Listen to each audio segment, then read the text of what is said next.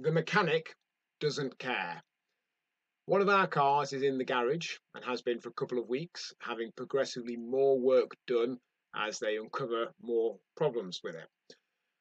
And I was explaining to the garage why these things had happened, and I realised that they didn't care.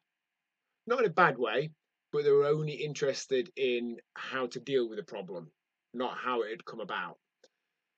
And it made me think that we'd perhaps all benefit from that to some degree. So rather than feeling that need to explain why our body has got in the condition it has done, maybe we should focus more on how to change that.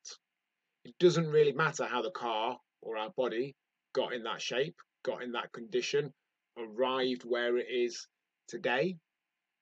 It's what we need to do going forwards to fix that.